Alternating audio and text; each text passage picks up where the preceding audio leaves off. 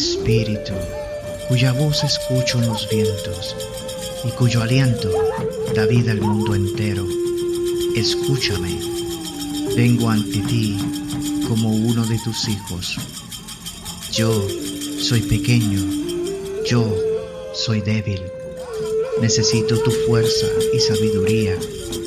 Déjame caminar en la belleza y haz que mis ojos siempre contemplen la puesta del sol, roja y púrpura.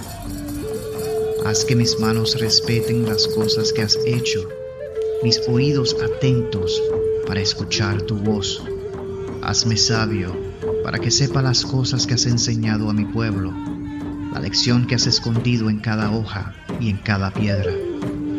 Busco fuerza, no para ser superior a mis hermanos, sino para poder luchar contra mi mayor enemigo, que soy yo mismo.